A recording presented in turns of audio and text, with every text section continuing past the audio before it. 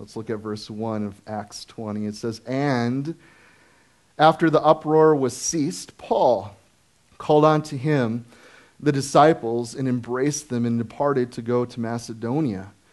And when he had gone over those parts and had given them much exhortation, he came into Greece and there abode 3 months. And when the Jews laid wait for him as he was about to sail into Syria, he proposed a return through Macedonia, and there accompanied him into Asia Sopater of Berea, and the Thessalonians, Artychius, and Secundus, and Gaius, and Derbe, and Timaeus, and of Asia, Tychicus, and Trophimus, and these going before tarried for us at Troas." In the verse 6, it says, "And we sailed away from Philippi after the days of unleavened bread, and came unto them at Troas in 5 days, where we abode 7 days." Now, I want you guys to listen carefully. This is a quote by Flava Whedon. I think that's a cool name, Flava. It says, "Some people come into our lives and quickly go. Some stay for a while, leave footprints on our hearts, and we are never, ever the same." I love that, because it is very true. That may have taken place in your life. You've had those people come, who've had that type of impact upon your life, upon your heart, and you may have been that person who had that impact upon another in that way.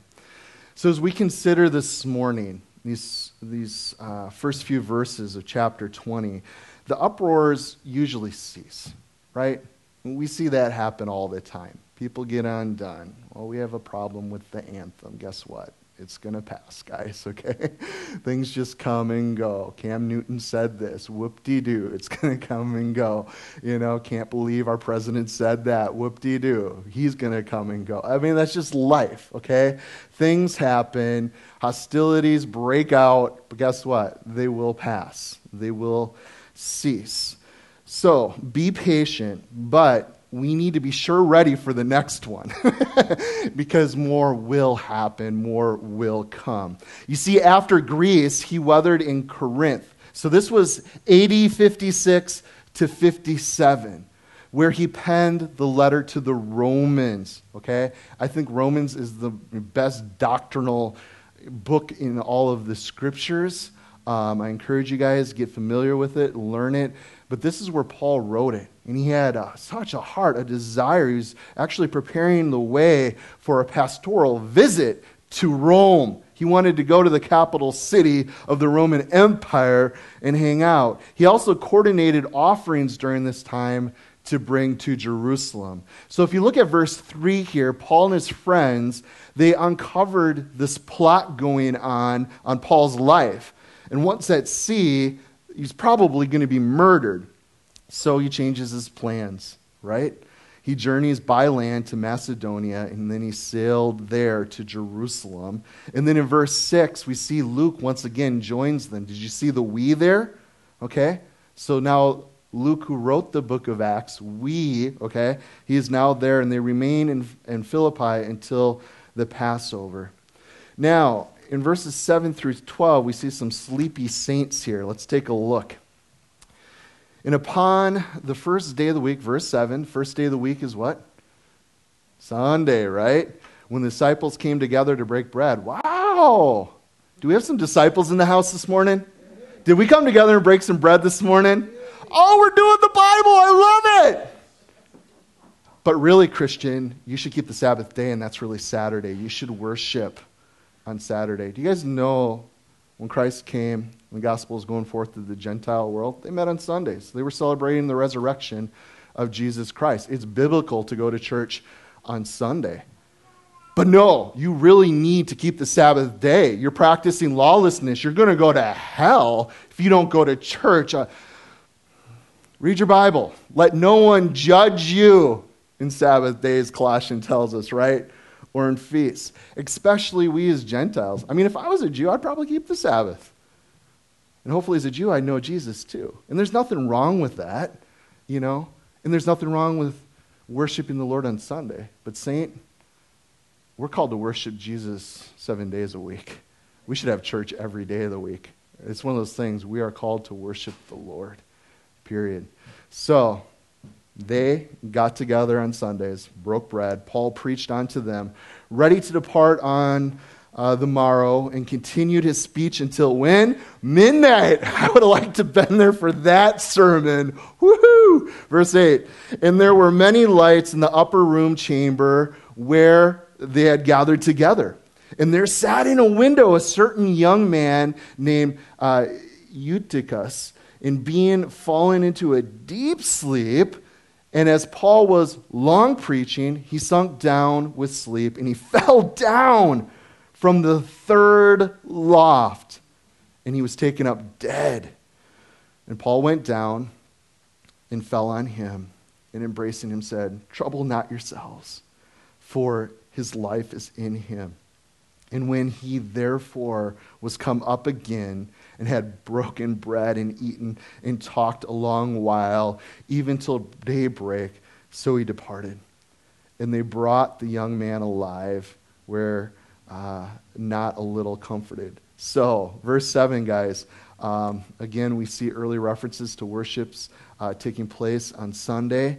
And since he was leaving the next morning by ship, Paul, he takes all night. One last word. Hey, this is the last time I'm going to see you guys, probably. He's sharing with them, these Christians in Troas, talking far into the night. So he talked, and he talked, and he talked. Every pastor is excited to hear that even the Apostle Paul here had people fall asleep on him. Yeah, it's not just me. The great Apostle Paul had people falling asleep. There's a lot of reasons why people fall asleep in church. The church can get stuffy, right? It's warm. Why aren't the windows open? It's stuffier in here. And it might have been part of, Eutychus' case here, the flickering lamps casting some hypnosis shadows and raising the temperature of the room there. He probably had taken refuge in that window just to get some fresh air to fight the drowsiness. Who knows? Second reason people fall asleep, I think, in church is they don't get a good night's sleep. They're just tired, but hey, I'm still going to go and be in fellowship. And you know what? If you ever doze during service, praise God. God gives love or sleep to those whom he loves, right? I think that's in Psalm 127, it tells us. A third reason, I think this is a big one, lack of interest in spiritual things. You might be a person who falls asleep every single week in church. It's because you just don't care about the Word of God. That's all it is. Spiritually, who cares? Blah, blah, blah. That's all it sounds like, right? And then fourth thing, it could be a boring preacher. Let me find my notes. Poorly organized. Rambling materials, where people just go down rabbit trails and just talk about nothing and this and that, and let's talk about football and blah, blah, blah. This week I was at the coffee shop, blah. You ever have, anyways. And then the monotone delivery. Too much time spent on needless things. Being out of touch with people's needs. Okay, I've heard some phenomenal monotone preachers before. Man, but it is hard. Like, you got to have 3 cups of coffee in front of you. This is good, but man, could you just a little bit excited about what you're preaching about? So, I want to turn to Ecclesiastes chapter 12 because it speaks into preaching just a little bit. And I do love this. I'm camping on this for a little bit because I just think it's so cool that Paul preached all night long. How neat is that?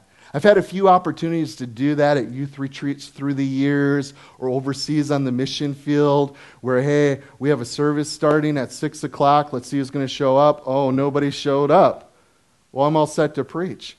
Well, an hour or two later, they finally show up because that's just what they do. And there's a ton of people. And you got your sermon ready. You're going. And man, the people are hungry. Like if you stop, they're going to be angry.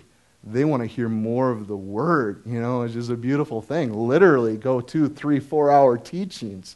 Fun stuff. Ecclesiastes chapter 12. Let's look at verse 9 through 11 together. It says, and moreover, because the preacher was wise, he still taught the people knowledge. Yea, he gave good heed, and he sought out, and he set in order many proverbs.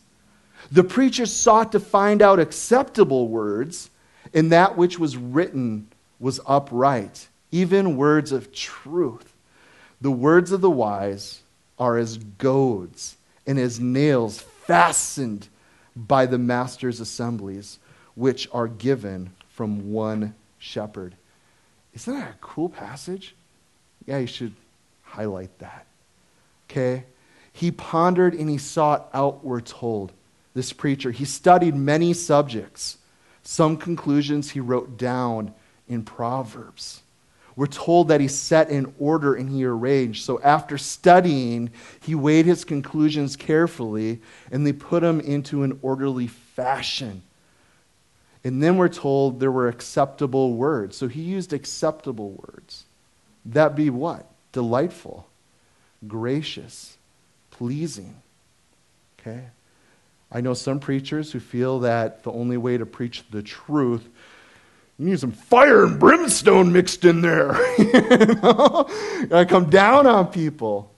I don't think we forsake the truth in teaching the word. We don't shy away from the scriptures at all. And if we are teaching the whole Bible verse by verse, we're going to have to go through it all anyways. But I do believe you can do it in a delightful, gracious, pleasing way. One of my favorite teachers is Chuck Smith. I've got to see him preach a dozen times probably in my life personally. And it was just beautiful. I mean, he'd be there with a smile, kind words, just teaching the word of God, big smile on his face, telling people they're going to hell if they don't know Jesus Christ. I'm just like, I love that. You're still speaking the truth, but it is in love. It doesn't have to be mean. It doesn't have to be out of fright. Like, look at how Jesus shared with people. He was so compassionate. I've chosen to use some choice words through the years with people, but it's, again, knowing your audience. And if some people are stiff-necked, legalistic, I encourage you guys to go for it. Let them have it, because there's some people that just won't hear, and you do need to scare the heck out of them. It's like you are blind. You are lying to yourself. You are full of pride and self-righteousness. You are missing the grace of God. You are missing salvation because of all this presupposition crud that you've clung to. And anyways, use delightful words without diluting the message is the point. Like Jesus was able to combine grace and truth. Isn't that what we're told? Full of grace and truth. He was so good at doing that. I've been chewing on John 4, the woman at the well, a lot the last few weeks. I think the Lord might have a message in that or something. I've just been really blessed with some of that. But was he not so gracious with that woman? So compassionate, but yet he spoke the truth to her. And then what's this part here? The goads. What's a goad?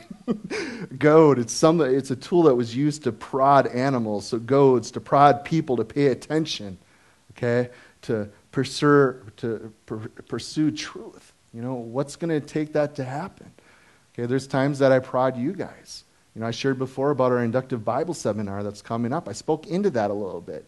We've been announcing it for weeks. It's in your bulletins. I'm prodding you. Why? Because it's good for you. I love you guys. I know if you come, it'll be a good thing that will be beneficial to the glory of God, to your walks in the Lord. I just know that to be a truth. And it's good to prod people once in a while. And then it says like nails. Well, these nails give something to hang what you've learned. Hey, I got this. Okay, I'm going to hang it right here. So good teachers require both students motivated to study and learn, which I'm thankful for. There's a reason why you guys hang at Freedom Fellowship. You want to know the Word of God.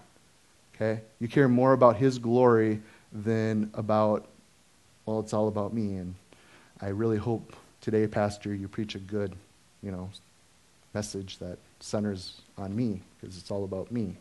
No, the Word of God is all about Him, okay? That's why inductive study is so good, right? Because we take the Word of God, it is the authority in our life, and we're to take our lives to fit according to what He has spoken. Not, hey, this is what I want out of life, my best life right now. I'm to be blessed. It's all about me, this spiritual experience, blah, blah, blah. The list goes on of the junk being taught in the church today, because they teach deductively. I want to teach into this, and I'll find a few scriptures that might back that up. We'll go back and read the context of those scriptures. Anyways, you guys know better. But a good teacher, it requires students who are motivated to study and to learn. Thank you, guys. Even this last week, we've had 3 new women's Bible studies start up in this little fellowship. There's just good things happening. You guys are hungry for the Word of God. The men just started going through absolute surrender yesterday, which is going to wreck us in a good way. It's good stuff. Even Jeremiah had our men's study this week. Jeremiah is a hard book to go, but it was a good study, wasn't it? It's just like, oh boy, I wish the church would hear this. So there's just good stuff. But teachers also that nail down lessons so they make sense. And that's something I hope to do. I pray over as I prepare to study is I want you guys to understand what we're going through. I know some teachers that are good, but they're so high and lofty. There's ways of communicating these truths in a way that everybody can understand. I hope and pray as we get together and open God's Word that if someone comes to visit that doesn't know Jesus Christ, that the sense of the Scriptures, the Word, would still be able to impact them to make sense. That they would be, yeah. And some of you guys who've been in the Lord for decades, I know you've been blessed. I don't know how many times you come up. I've never seen that before. Even though it's being simply taught, the Word of God is profound. There's always something new. There's always another depth. And I think that's something that we all need, not just me as the teaching pastor, but each and every one of us who are called to make disciples. We need to meet people where they're at. It's one thing I love about the giftedness of our kids' church teachers. They're gifted because they can take a passage and they can make sense for a little child to understand biblical truths. That's a gift, but that's something they prepare to do. They work on. They pray how to communicate those things. That's a good teacher. So you need teachers like that, and you need students that are wanting to learn. Now, let's hurry to Jerusalem. Look at verse 13 back in Acts chapter 20 now. And we went before to ship, and we sailed on to Assos and intended to take in Paul, for so had he appointed, minding himself to go afoot. And when he met with us at Assos, we took him in and came to Mitlin. And we sailed thence, and we came the next day over against Chios. And the next day we arrived at Samos, and we tarried in Trogyllium.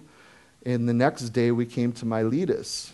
And for Paul, verse 16, had determined to sail by Ephesus because he would not spend time in Asia, for he had hasted, if it were possible for him, to be at Jerusalem the day of Pentecost. I think that's pretty cool. And one thing that really jumped out to me on here is verse 13. He did this on foot. On foot. Think about that. Probably to gain opportunity just for some quiet time with the Lord. I don't know how many of you guys walk, but it's good just to go for a walk, to have that time just to be still with the Lord, to talk with Him. Okay? Maybe you're able to do that in your home on your lazy boy. Praise God, But when you got a bunch of little kids running around the house, sometimes I'm just going to go for a walk around the block. That's what I'm doing. I just need time to talk to the Lord, to get centered with Him, right? So verse 14, Paul boarded the coastal ship and skirted the rugged shoreline, okay? some sort of commuter boat was probably being used. Verse 16, sometimes God's servants just need to be alone. They need time to think, to meditate, to pray. And Paul knew what he was going to be facing when he got to Jerusalem, the danger there as a follower of Jesus Christ that awaited him. Now let's take a look at his farewell address. Verse 17. And from Miletus, he sent to Ephesus, and he called the elders of the church. And when they were come to him, he said unto them, Ye know from the first day that I came into Asia, and after what manner I have been with you at all seasons, serving the Lord with all humility of mind, and with many tears and temptations, which befall me by the lying in wait of the Jews, and how I kept back nothing that was profitable unto you, but I have showed you, and I have taught you publicly, and from house to house, testifying both to the Jews and also to the Greeks, repentance towards God and faith towards our Lord Jesus Christ. And now behold, I go bound in the Spirit unto Jerusalem, not knowing the things that shall befall me there, save that the Holy Ghost witnesses in every city, saying that bonds and afflictions abide me. But none of these things move me, neither count I my life dear unto myself, so that I might finish my course with joy in the ministry which I have received from the Lord Jesus, to testify the gospel of the grace of God. And now behold, I know that ye, among whom I have gone preaching the kingdom of God, shall see my face no more. Wherefore I take you to record this day that I am pure from the blood of all men. For I have not shunned to declare unto you the whole counsel of God. And take heed therefore to yourselves and to all the flock, over the which the Holy Ghost has made you overseers, to feed the church of God, which he has purchased with his own blood. For I know this, that after my departing shall grievous wolves enter in among you, not sparing the flock. Also of your own selves shall men arise, speaking perverse things, to draw away disciples after them. Therefore watch and remember that by the space of 3 years I ceased not to warn everyone night and day with tears. Wow. So Paul's farewell address here, this message to the Ephesian elders, okay? He is going to review with them past ministry, some present concerns, and future dangers. So this is very unusual, as it is the only address that Paul made to the Christians in Acts. The only one. Also, you may not know, but Ephesus really became the center, the Christian hub for the next 200 years. Think about it. Paul there wrote 1 Corinthians. Timothy there in Ephesus succeeded Paul.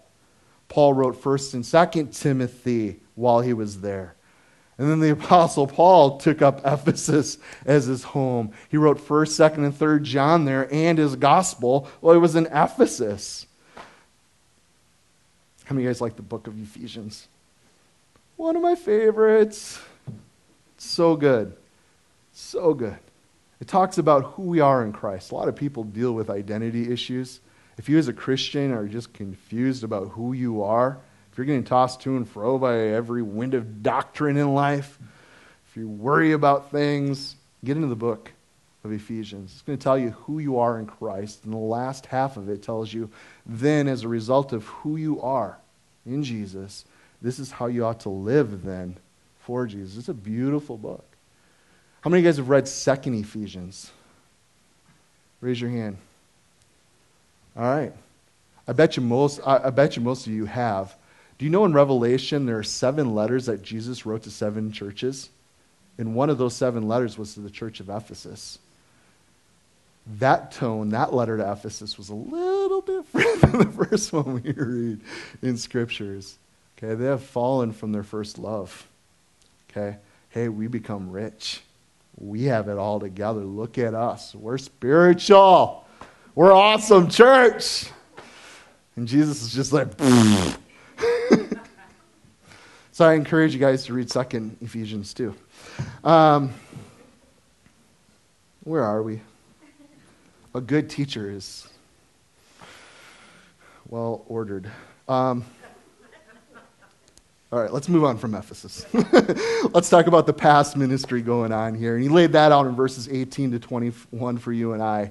He says, he reminds them of his conduct, his style of ministry and devotion while among them. And in verse 20, we're told that it was public. There was a public ministry going on along with a private. So it sounds like it was both pastoral and homiletic at the same time. Like he was just going, where are the believers? You know, hey, there's people out here that need to hear. The masses are coming together. Some believe, some don't. They all need to hear about Jesus. And then we're going to go from house to house. We're going to go into people's homes and meet with them there. So preaching is the easiest part. It's actually living it that makes ministry real, practical, alive. Not like some pastors who are on weekend or weekdays invisible and on Sundays incomprehensible. Or the preacher who preaches cream, but he lives on skim milk. And it's sad to say, I know a lot of pastors, and I know it's true. And I feel bad. I feel bad for their congregations. And I'm not saying that pridefully, that I have it all together. I know it's but by the grace of God. You know, but I think if you did come and hang out in my home, you wouldn't see too much of a difference. You know, I'm not a perfect guy. I struggle in the flesh. I have my temptations, you know, but I love Jesus. I love my wife. I love my kids. I want them to love Jesus, you know. And for some people, there are hirelings in the pulpits of the church today. We're paying you, pastor, to run the show, run this business. We want to hire you. And when the going gets tough, I'm off. Or a better career opportunity comes up, I'm gone. You know, that's what I appreciate. Paul's one of my heroes. I'm going to be preaching into that next weekend. Okay? He's probably my biggest hero. I love the Apostle Paul. He is a great example. And I love this farewell address because he just bears his heart. You know, here it is, guys. This is the real deal. I love you. I care about people. This is what I'm doing. And then in verse 21, he says, testifying both to the Jews and also to the Greeks. Testifying what? Repentance towards God and faith towards our Lord Jesus Christ. So repentance and faith must go together to complete each other. Kind of like a door and its post. Okay? Repentance is the door which shuts out our sin. Then faith is the post with its hinges are fixed. Okay? They have to work together. See, a door without a doorpost to hang on, it's not a door at all, right? And a door post without a door hanging on it, it's no value whatsoever. So what God has joined together, let no man separate. Catch it, guys. Repentance, turning from sin, faith, trusting Christ for salvation. Okay? My Calvinist friends, please listen up right now. Everywhere we read in the scripture, there's a call that goes forth to repent and then believe. It is not backwards as you teach. God calls man to repent. When God himself came in the likeness of man, he called people. He was preaching the kingdom of God, and that message was to repent and to believe. A Calvinist will tell you God forces you to believe. Then you repent. First of all, it's scripturally backwards. And secondly, God doesn't force anybody to turn to him, to believe in him. We do not see that in Scripture. What we do see in Scripture is we are called to turn to him. Okay? And it would just be goofy. The Scriptures would just be goofy if Calvinist thought was real. Why would Jesus even call? Why would Paul write this? Say this? if we couldn't do it anyways? Why would a call go forth for a person to repent if they couldn't repent of themselves anyways? That's just stupid. It doesn't make sense. Some of you guys might be like, why are you fired up about this? Because it doesn't make sense. We're celebrating 500 years of the Reformation. The Reformation needs more reforming. The only reforming I see in theology is just getting worse and farther away from the truth of the Scriptures. It is gross.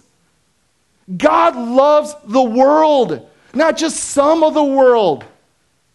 He loves all and desires all to come to Him. And if we as Christians are buying into this bad doctrine, our hearts are going to be affected, our witness is going to be affected, and people are going to go to hell as a result of it. That is the problem with Calvinism, guys. Think about it. If I came to you, hey, in order to get to heaven, you need to fly. Just fly.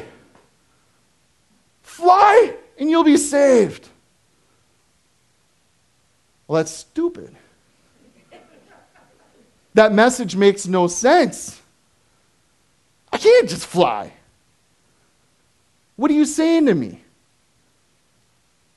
That's the same message the Calvinists. The only way I could fly is if God helped. That's the only way I'm going to fly. God would have to do it. Do you guys understand why that message doesn't make any sense? He loves us. Also for my Calvinist friends. Seeking the Lord. It hit me this last week. We've just been going verse by verse through the Bible on our men's study on Thursday mornings. I think this is our third trip through the entire Bible. We've been hitting the prophets. And it dawned on me, why don't Calvinists preach the prophets? I've listened to hundreds of studies by Calvinists. Very few are scriptures expounded on from the prophets. And as I'm reading Jeremiah, the cry was for the people. God's heart was people. You're wicked. You need to turn from your sins. You need to seek me. A Calvinist says you cannot seek God. And yet throughout scriptures, hundreds and hundreds and hundreds of times, God says, seek me. And when you seek me with all your heart, you will find me. You seek me. Again, if that's not true, God's a liar. His message is jacked up. His word is no longer to be trusted. Guys, we are called to what? Proclaim the gospel to the end of the world. And what is the gospel message? There's a God that loves you. He loved you so much, he was willing to come to be like his own creation, to do what none of us could ever do. And if you've read the Bible, you know that man has failed miserably since day one. There's been no hope. No matter how God worked with man, we always fell short. So he came to do what we couldn't do, because he so loved what? The whole world. Even today, as he's now risen from the dead, he's alive. He paid a price. He shed his own blood upon the cross so we could be forgiven of our sins. He made this beautiful promise that he would send the Holy Spirit to do what? Convince the world of truth. God's doing his part. He is there. But the problem is we say no. We harden our heart. We say, no, I want to be my own God. I want to live my own way. I don't really care what your opinion is, God. My opinion is all that matters. Shame on us. God loves us. He desires that none should perish. That is the truth of the gospel. And that's where we get to go out and we get to preach the good news. We get to share that with other people. And hopefully in that, something's going to come alive in them. Something's going to spark. They're going to see, whoa, I am a sinner. I have rebelled against God. There's nothing I can do. There's no work I can do to save myself. This cross ordeal, Jesus, this is kind of making sense. And hopefully there's a seed planted where that person begins to seek the Lord. Guys, we're called to seek him. And the reason why people go to hell is because they don't seek the Lord. Well, it's not their fault. Yeah, it is their fault. We're told in Romans chapter 1 that man's without excuse. There is a creator. What are we going to do with that? Because God says if we seek him, we will find him. He's revealed himself to us. But you know how sinful we are? We're teaching our kids today that nothing blew up. There's no creator. That's how wicked we are, guys. We don't even love our kids enough to tell them the truth. Hey, you should really seek for truth. You should really seek out this God of creation. Shame on us. Anyways, I hope you guys understand that when the scriptures lay out that there has to be a turning, a repentance, turning to God, turning from our sin. Okay? Repentance is a key part of salvation. A lot of people think, well, if I just accept Jesus Christ, just throw him into the mix. I still do whatever I want. He'll be my Savior, but as far as my Lord, I'm my own Lord. I'm not going to let anybody. You're probably not saved. Lord and Savior. That's what the scriptures say. Okay? We're not saved by works. But again, if you repent, you're going to turn to him. You're going to be turning away, obviously, from something else. Your allegiance is going to change to him. And it tells us here that we also have to have faith in the mix. And what is that? It's just trusting God. Trusting Christ with your salvation. So let's let go of sin and lay hold of Christ. Simple. I love what Patrick Morley said. He writes that the church's integrity problem is in the misconception. He says this, listen carefully, that we can add Christ to our lives but not subtract sin. It is a change of belief without a change of behavior. Okay? We're called to be fruit inspectors. Okay? If we see a brother or sister in Christ who's living in sin, we love them enough to come alongside them and say, hey bro, hey sis, what's going on? If they're a true believer, there's going to be repentance. You know what? I have been really struggling. I have this conviction. There's going to be a humbleness, brokenness there. But when I go to a Christian who's living in sin and they could care less, I normally find myself on my knees just praying for them. Lord, I think they need to get saved. It's one of those things when you're born again of the Spirit of God. It's the Spirit of truth. It's going to guide you into truth. And I think each one of us can testify to areas in life right now. None of us have arrived and are perfect, but we see our sin for what it is. We know it's wrong. There's that conviction. Okay? We're asking for help from the Lord. We're working with him on those things. And Lord willing, we're growing, right? Sanctifying. And a good way to test is just to be brutally honest with yourselves. Am I more like Jesus today than I was 6 months ago?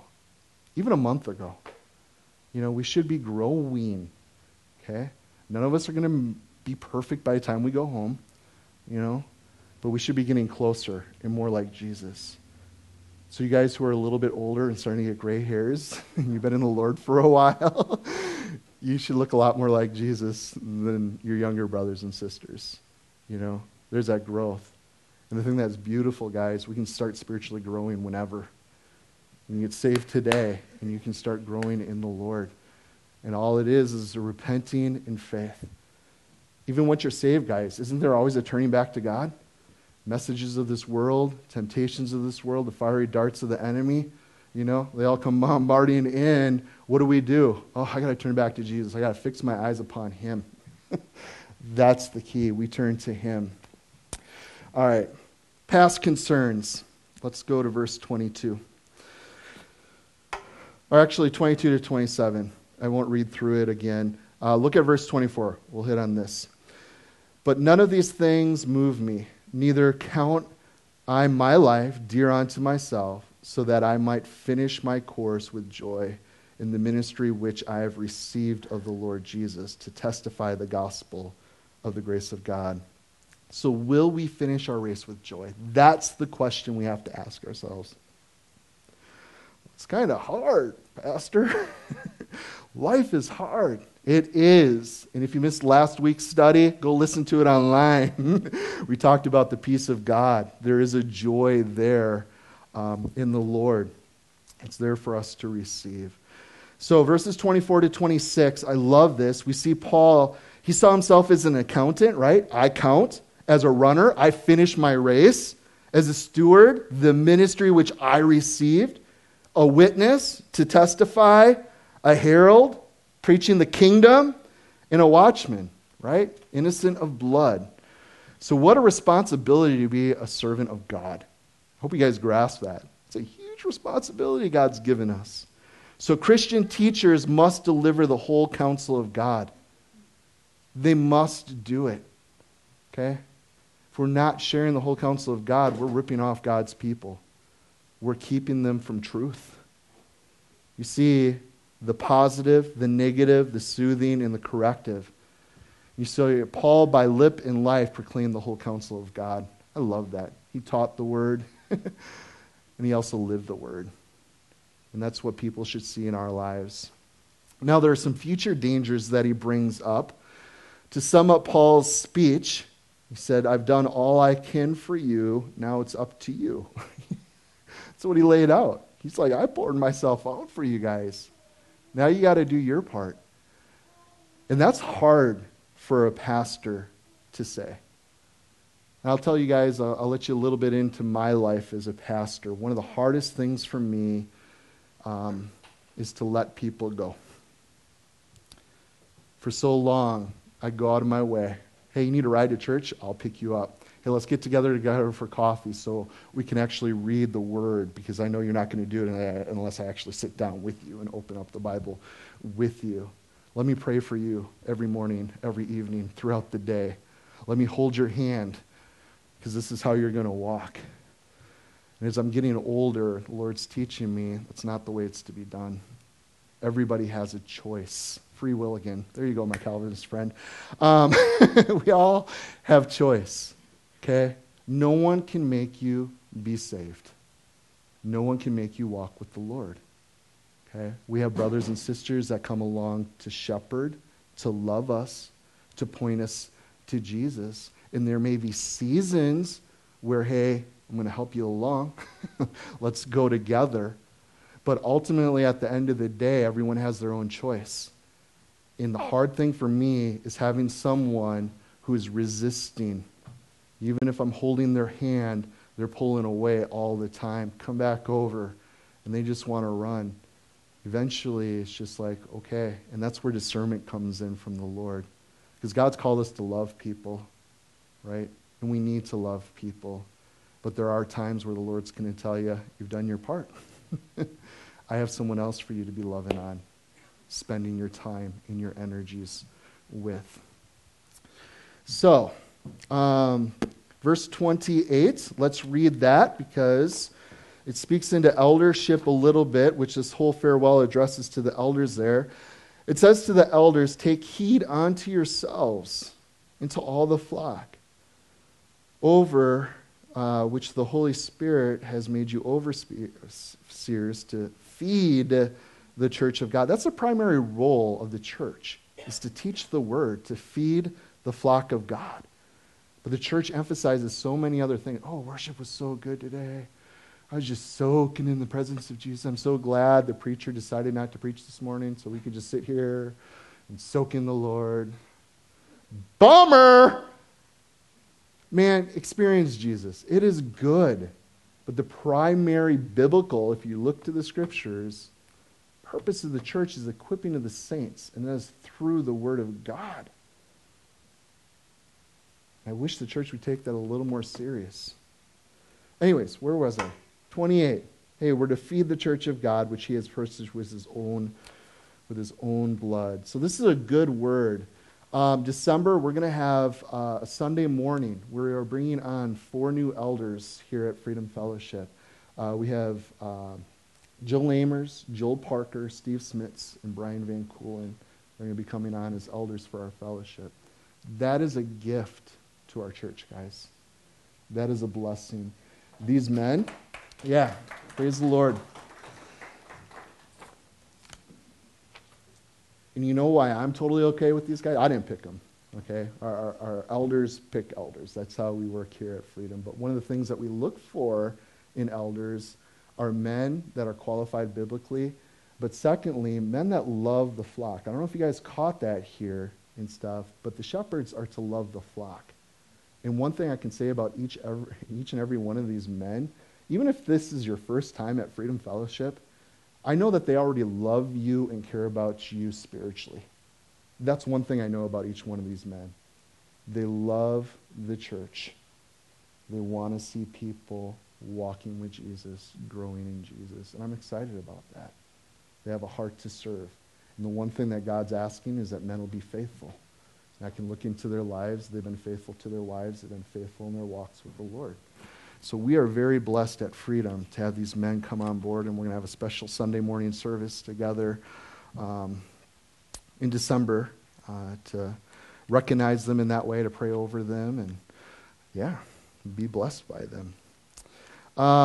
So, again, verse 28, okay, this is a scripture pattern that a minister take heed first to himself. So I think that's a good word for you guys who are coming on. Satan doesn't want you to be an elder in a church.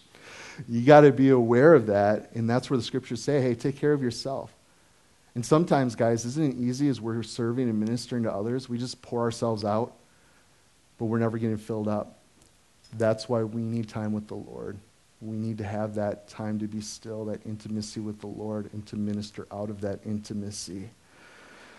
So what water, it never rises above its level. So what we are will determine our preaching, and what we do will never rise above what we are. So spiritual health today is not a guarantee of spiritual health tomorrow. Don't take it for granted. You guys might be in a real good place with Jesus today. It doesn't matter, you could find yourself in a month from now. I never thought I'd find myself in this place. How did I get here? It doesn't take long, guys. That's why we're called to regular fellowship. Okay? We need that. I got some of you guys who text me on a regular basis. Just a scripture. That's super encouraging, just to be a part of the family of God, just to be there, to keep each other in check, pointing each other to Jesus. So we need to consciously and consistently sustain character traits that foster holiness. And I love here that it calls our Lord is our shepherd. Okay, our Lord is called the good shepherd, right? He's the good shepherd. Think about that for a second. The shepherd who died, John 10:11. The great shepherd who lives, Hebrews 13:20. The chief shepherd who is coming again. You guys know he's coming? Okay? 1 Peter 5:4. So his ministers are rightfully called shepherds, and their people sheep. Howard Hendricks said this: if you can't stand the smell of sheep, you shouldn't be a shepherd. Yeah.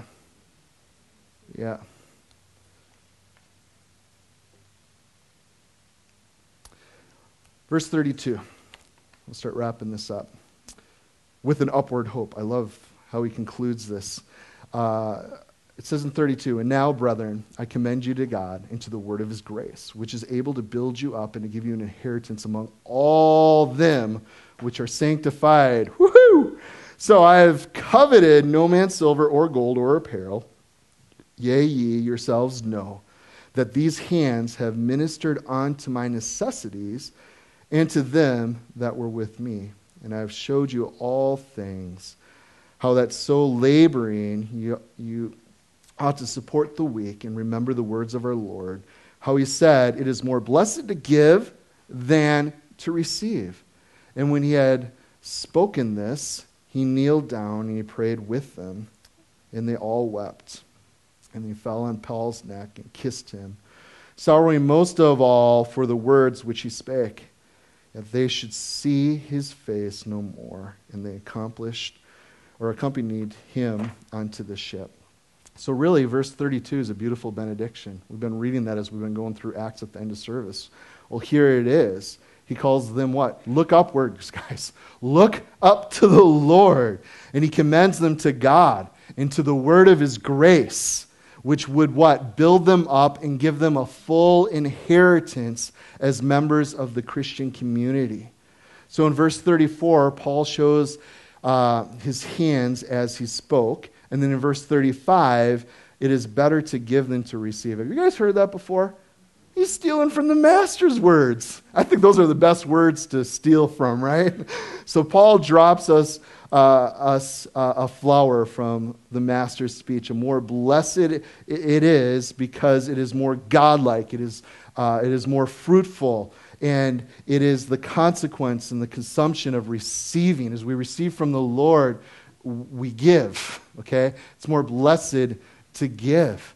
That's in his nature, and the more we give. And that's something I hope you guys are doing. Every year that you're in the Lord, as you guys are planning your budget, that, hey, you're being able to be more of a giver and more of a giver in life. Why? Because it's just part of growing in Christ. It's what we like. You know, we're to have that same mentality, that same nature. You know, and how does that look? It's not a big thing. Well, I tithe all the time. You know, well, great. Whoop-de-doo. You know? That's something God asks us to do. He's called us to be givers. And that looks like so many different things in our lives, down to the littlest things, you know, however that looks. It might be your time, your energies, you know, whatever. You know, do you see the need? Do you see the person as you're driving by carrying 5 bags of groceries? Why don't they have a car to carry all that stuff? Are you willing to swing over and give a person a ride? It can be simple as that, you know. But are we looking for areas that we can give? I hope so. So, yeah. All right. Jumping down to verse 36 to 38. How sweet the friendship here. It takes a minute to say hello and forever to say goodbye. You know, I love that. I want to share this story in closing this morning. It's of a missionary who was returning home after many years of service and was asked, "Tell me what you found when you arrived in New Guinea." Found? I found something that looked more hopeless than if I had been sent into the jungle of tigers. A jungle of tigers. What do you mean? Why, the people seemed utterly devoid of moral sense. If a mother was carrying her little baby and the baby began to cry, she would throw it into the ditch and let it die. If a man, his father, break his leg, he would leave him by the roadside to suffer by himself. They had no compassion whatsoever. They didn't even know what the word meant. Well, what did you do for them? I thought it best to show them my faith by my works. When I saw a baby crying, I picked it up and I consoled it. When I saw a man with a broken leg, I sought to mend it. When I found people distressed and hungry, I took them in, comforted them, and I fed them. Finally, they inquired, "What does this mean? Why are you doing this for us?" Then I had my chance, and I preached the gospel. Did you succeed? My friend, said the missionary, when I returned home on furlough, I left a church. So Lord, may we stay for a while in people's lives that we might leave endearing footprints in their hearts. Amen. Amen. Why don't you guys stand to your feet?